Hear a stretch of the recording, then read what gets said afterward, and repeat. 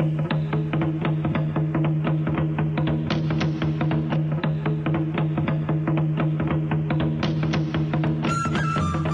evening and welcome to South Sudan in Focus on the Voice of America.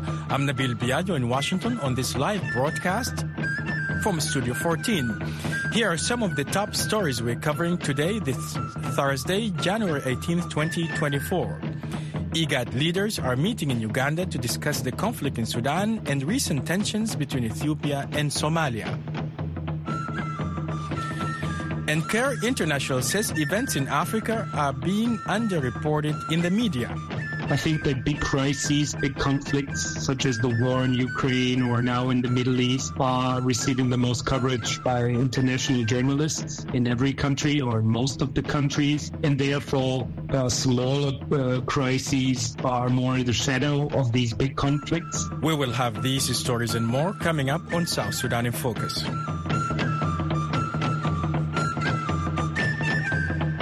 We first bring you the latest in Sudan and the region, where the 42nd Extraordinary Summit of the Intergovernmental Authority on Development of IGAD began in Uganda today, with 3 out of 8 regional bloc members notably absent.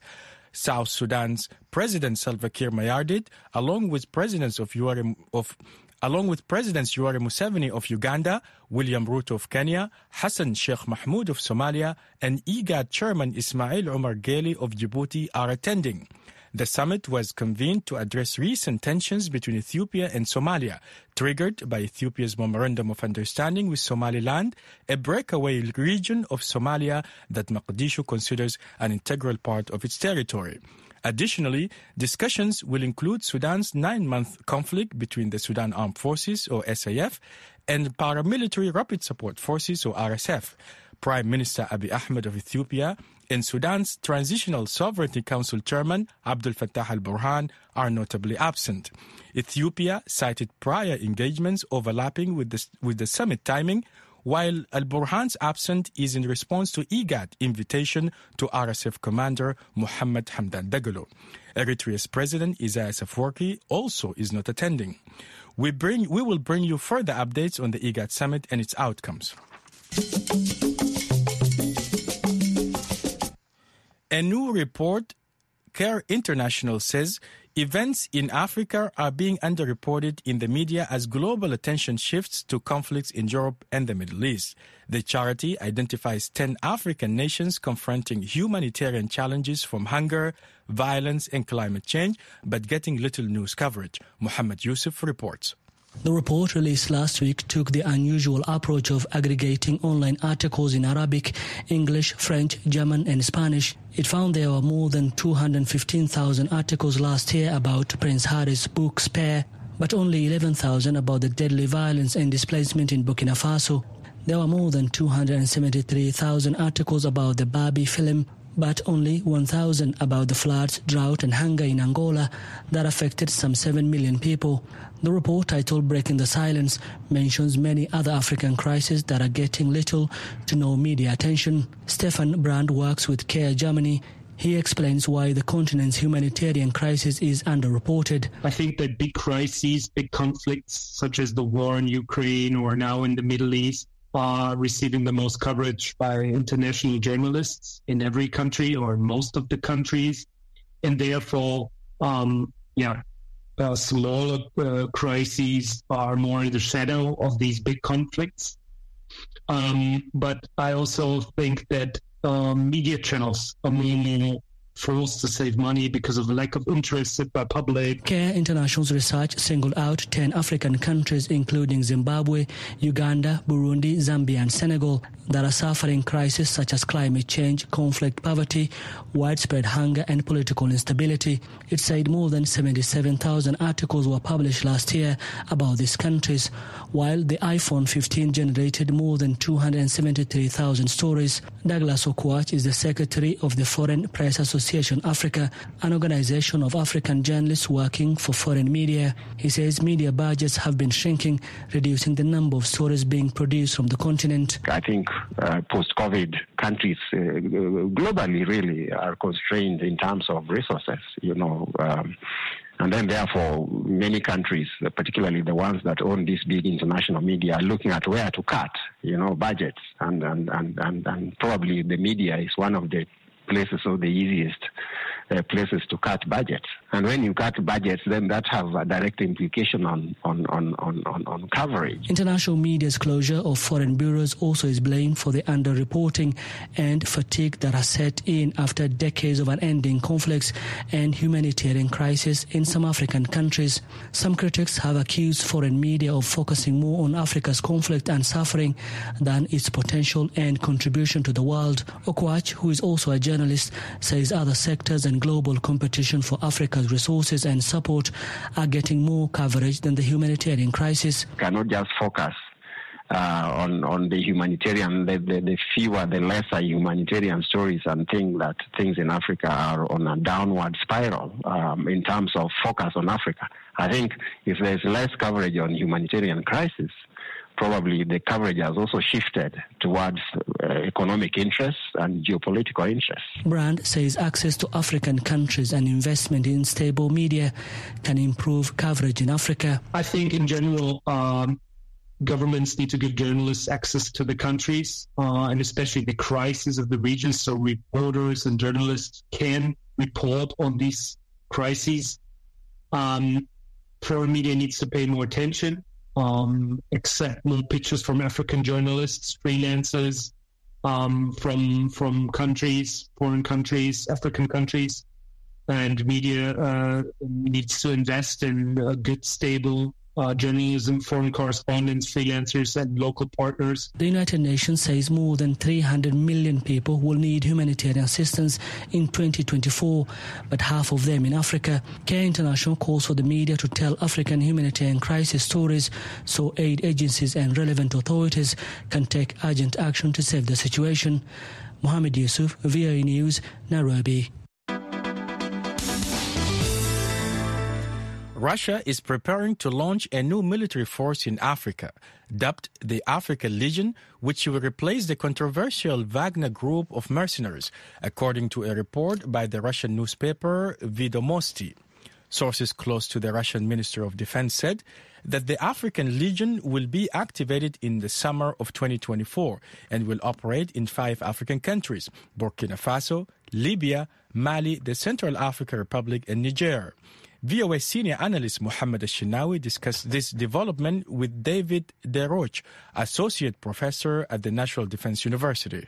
Well, this is basically an effort to get the benefits of the Wagner Group without the drawbacks. So the Wagner Group initially operated sort of below the table. The Russian government denied that it was part of Russia. They said, oh no, this is just an independent group. But of course, you saw the problems with that independence when the Wagner Group broke with the Russian MOD.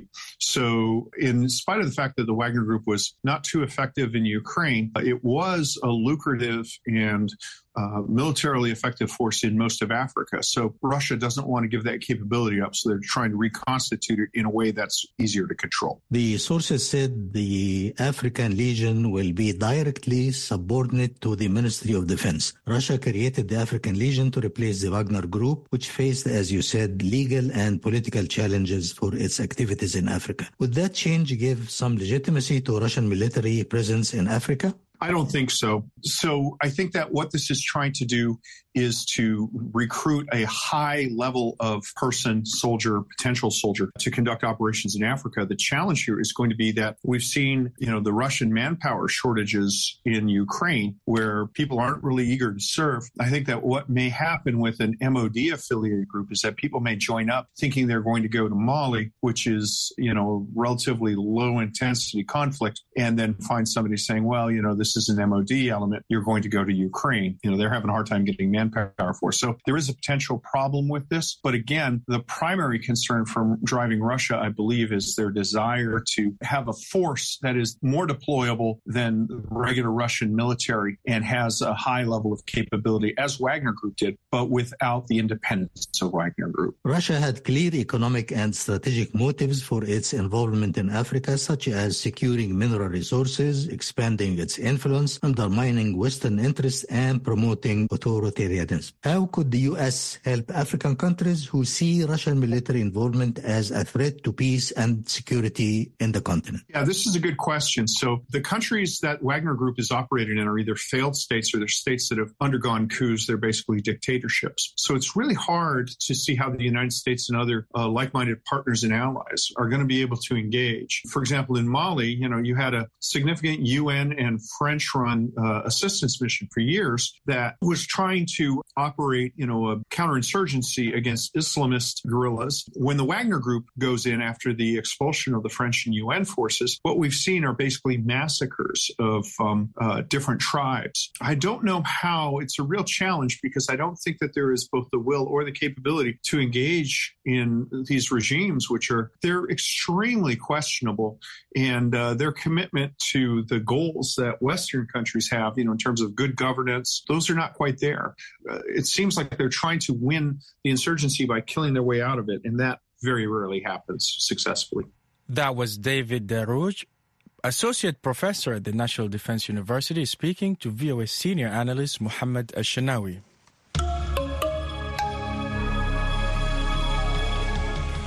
President Joe Biden and former President Donald Trump seem on track for a rematch in November's presidential election. But questions about Trump's legal difficulties and both candidates' ages lurk in the background. White House Bureau Chief Patsy Widakuswara looks at what could happen should one of them be forced to drop out. Former President Donald Trump faces 91 felony charges, with at least one criminal trial expected this year. Health issues could impact President Joe Biden, who is 81. Headline: Biden's advanced age is a big issue. Trump's, however, is not. Or Trump, for that matter, who is 77. The big night is going to be in November when we take back our country. But what happens should one of them die or become incapacitated before the November election? If it happens before their party conventions, some states may extend primary dates to allow more candidates into the race. The winner of the primaries is officially announced as the party's presidential nominee at each party's convention. Republicans will hold theirs in July and Democrats in August. If a front-runner drops out and no candidate reaches a majority, delegates can essentially nominate someone else. John C. Fortier, research fellow focusing on elections and continuity of government at the American Enterprise Institute via Skype. There'll be a lot of freedom for those delegates to negotiate, pick someone, maybe pick someone else who wasn't running. That has happened in our history. But it will be up to the convention to decide who the nominee is for the Republican or the Democratic Party. Should the nominee drop out after the convention, the parties would reconvene delegates to select a replacement, and it's not guaranteed that it will be the vice presidential candidate. After the election, it's a similar process. Even if, let's say, Biden wins and cannot serve, his vice president Kamala Harris would not automatically be the replacement and electors vote again. But what happens if electors can't agree? Michael Thorning, Director of Structural Democracy at the Bipartisan Policy Center via Skype. At that point, the election would go to the House of Representatives if no candidate can attain a majority.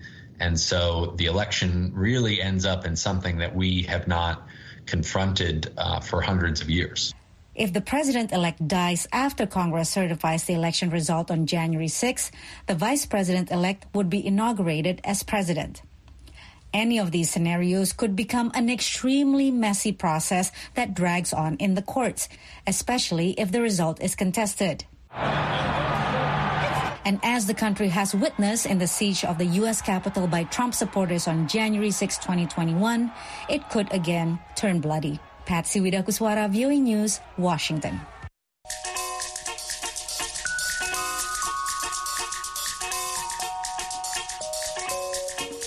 You're listening to South Sudan in Focus on the Voice of America. Coming up, the U.S. military carried out another attack against missile launch sites inside Houthi-controlled areas. Find out why. Hey folks, I'm Luckbill Yabaro, and I have some electrifying news for you. AFCON 2023 is here, and I'll be at Ivory Coast covering all things AFCON for VOA Africa.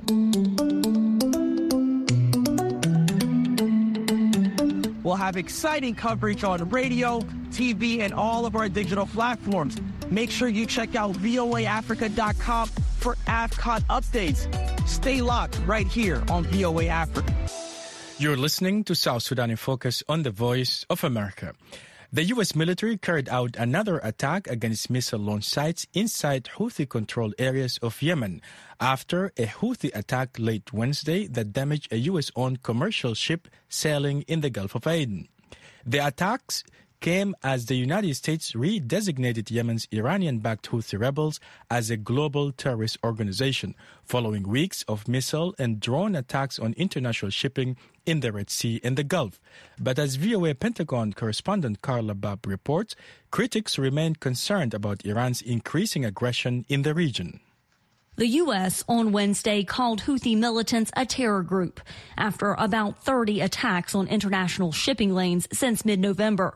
National Security Council Director of Strategic Communications, John Kirby.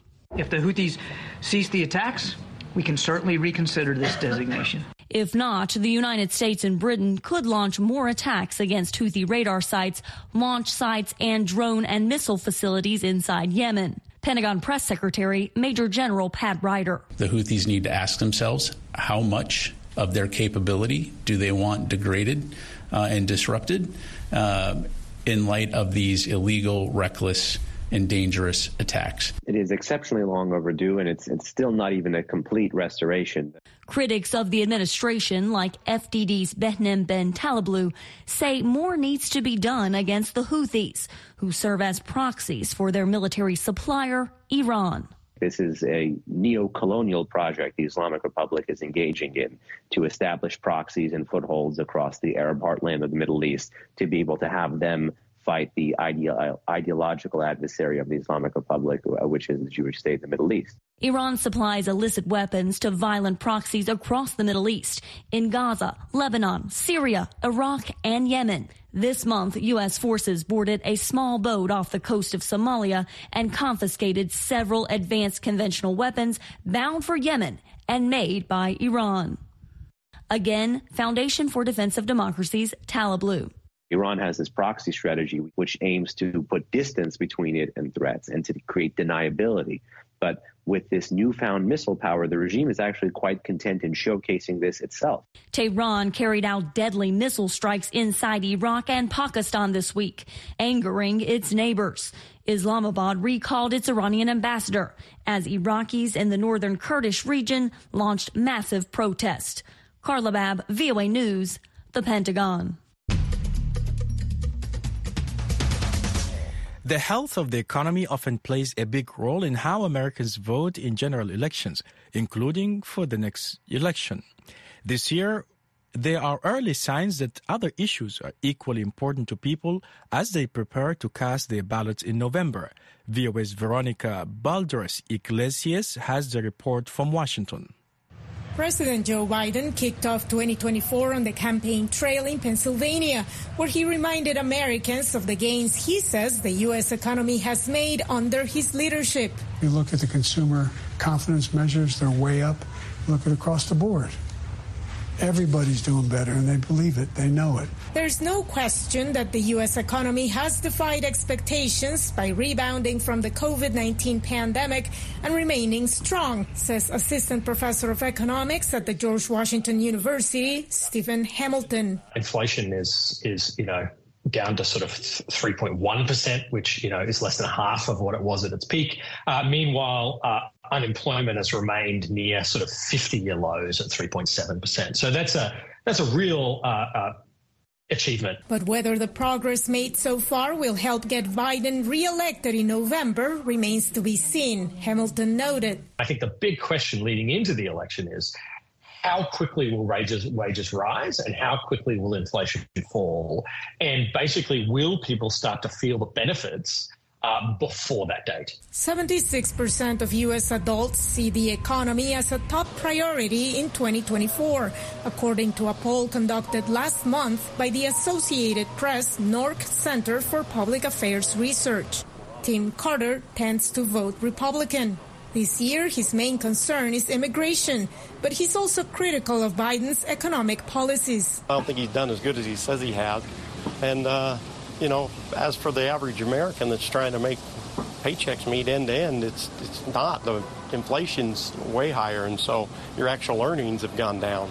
Other voters interviewed in Washington's Adams Morgan neighborhood said abortion and foreign policy, rather than the economy, will determine how they will vote in November's general election. Texas resident Joshua Kane. To me, the social issues are the biggest factor, mainly Roe v. Wade. I like Nikki Haley's stance on it about, hey, let's be realistic about it. We're not going to get a nationwide abortion ban. Ukrainian small business co-owner Anastasia Derun says her husband pays close attention to politicians' stances on international affairs, especially the ongoing war in her home country. He understands that the Democratic Party helps Ukraine more and willing to help more.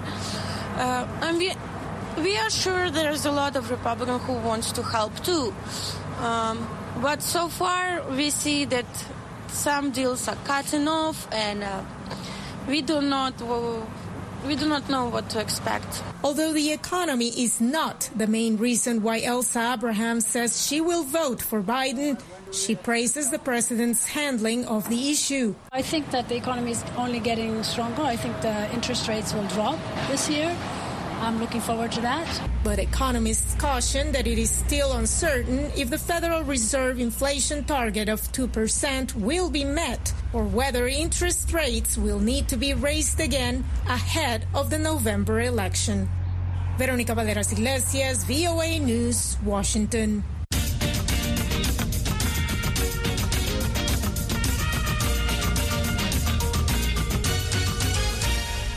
Having won the Africa Cup of Nations back in 2012, Zambia is now hoping to reclaim its African Championship title.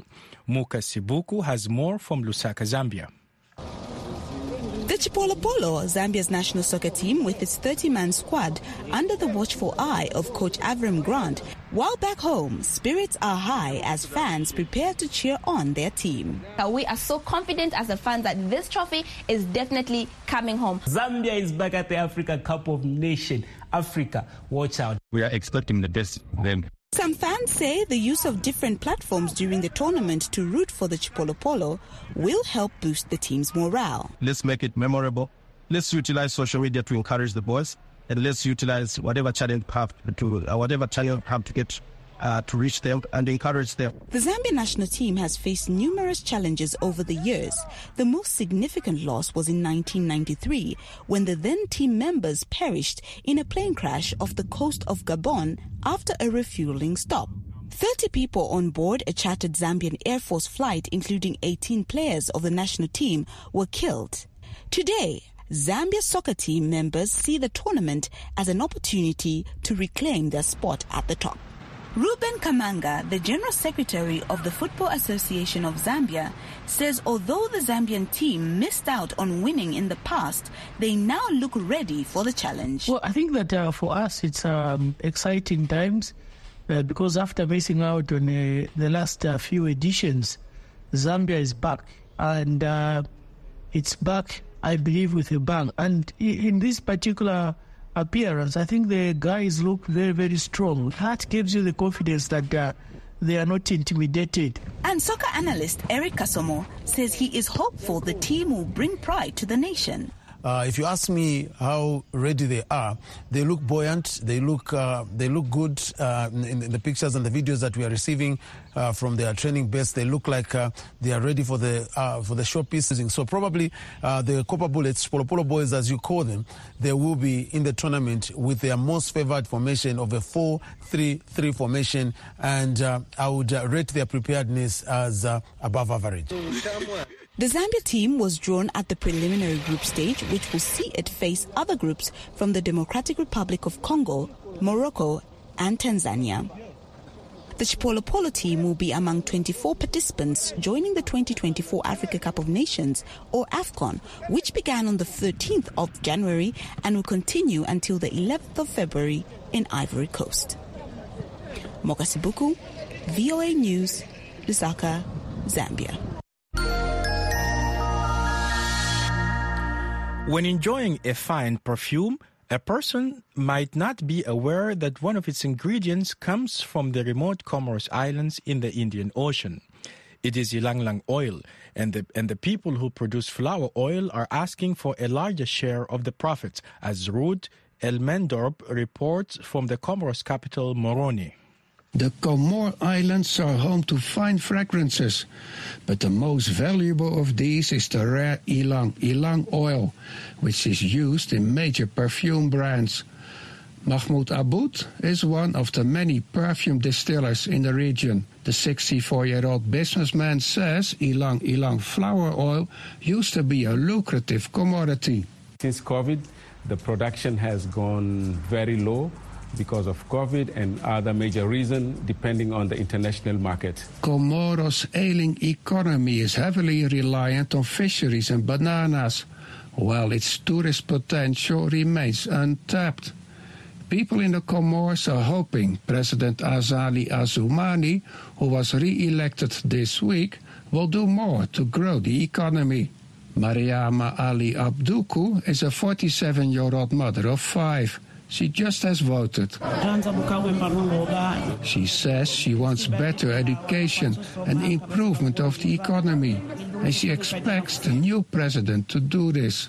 To boost their and the country's fortunes, ylang distillers like Mahmoud Aboud suggest a better positioning of their oil on the international market. When you plant it in the Comoros, it's very special because you get an oil that you cannot get it anywhere in the world. Like you get 5 qualities of the oil, but the super extra and the extra, which is used in high-end perfume, you only get it in the Comoros. The World Bank says the oil producers pumped $20 million into the Comoros economy.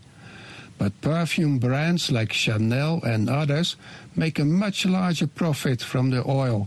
Mahmoud Aboud is adding more value to his oil by upgrading it into a perfume that is sold in Dubai, thereby making his flowers and distillation worth more. If you make the perfume and the people will understand that this is a product which is coming from the Comoros, many people will come and buy directly from us instead of buying from the trader somewhere in France. The Comoros ylang oil distillers hope they can use the hidden value of their work to bring a sophisticated touch and a fresh-smelling future to the remote island group. Ruud Elmendorp for VOA News, Moroni, Comoros.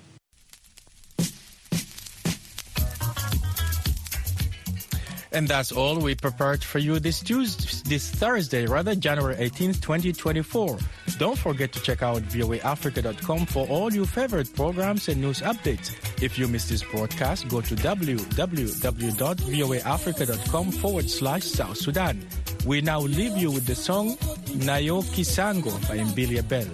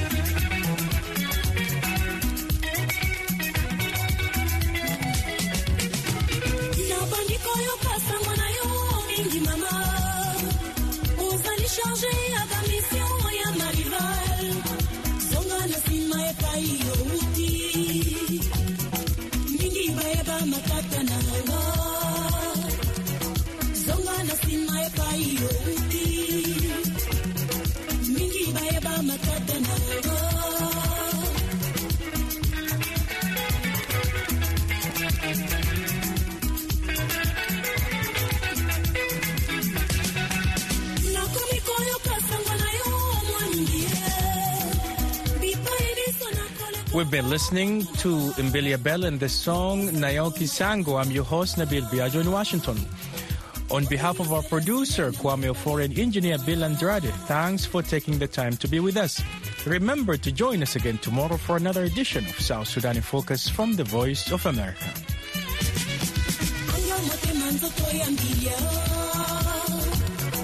Yanga lolende utana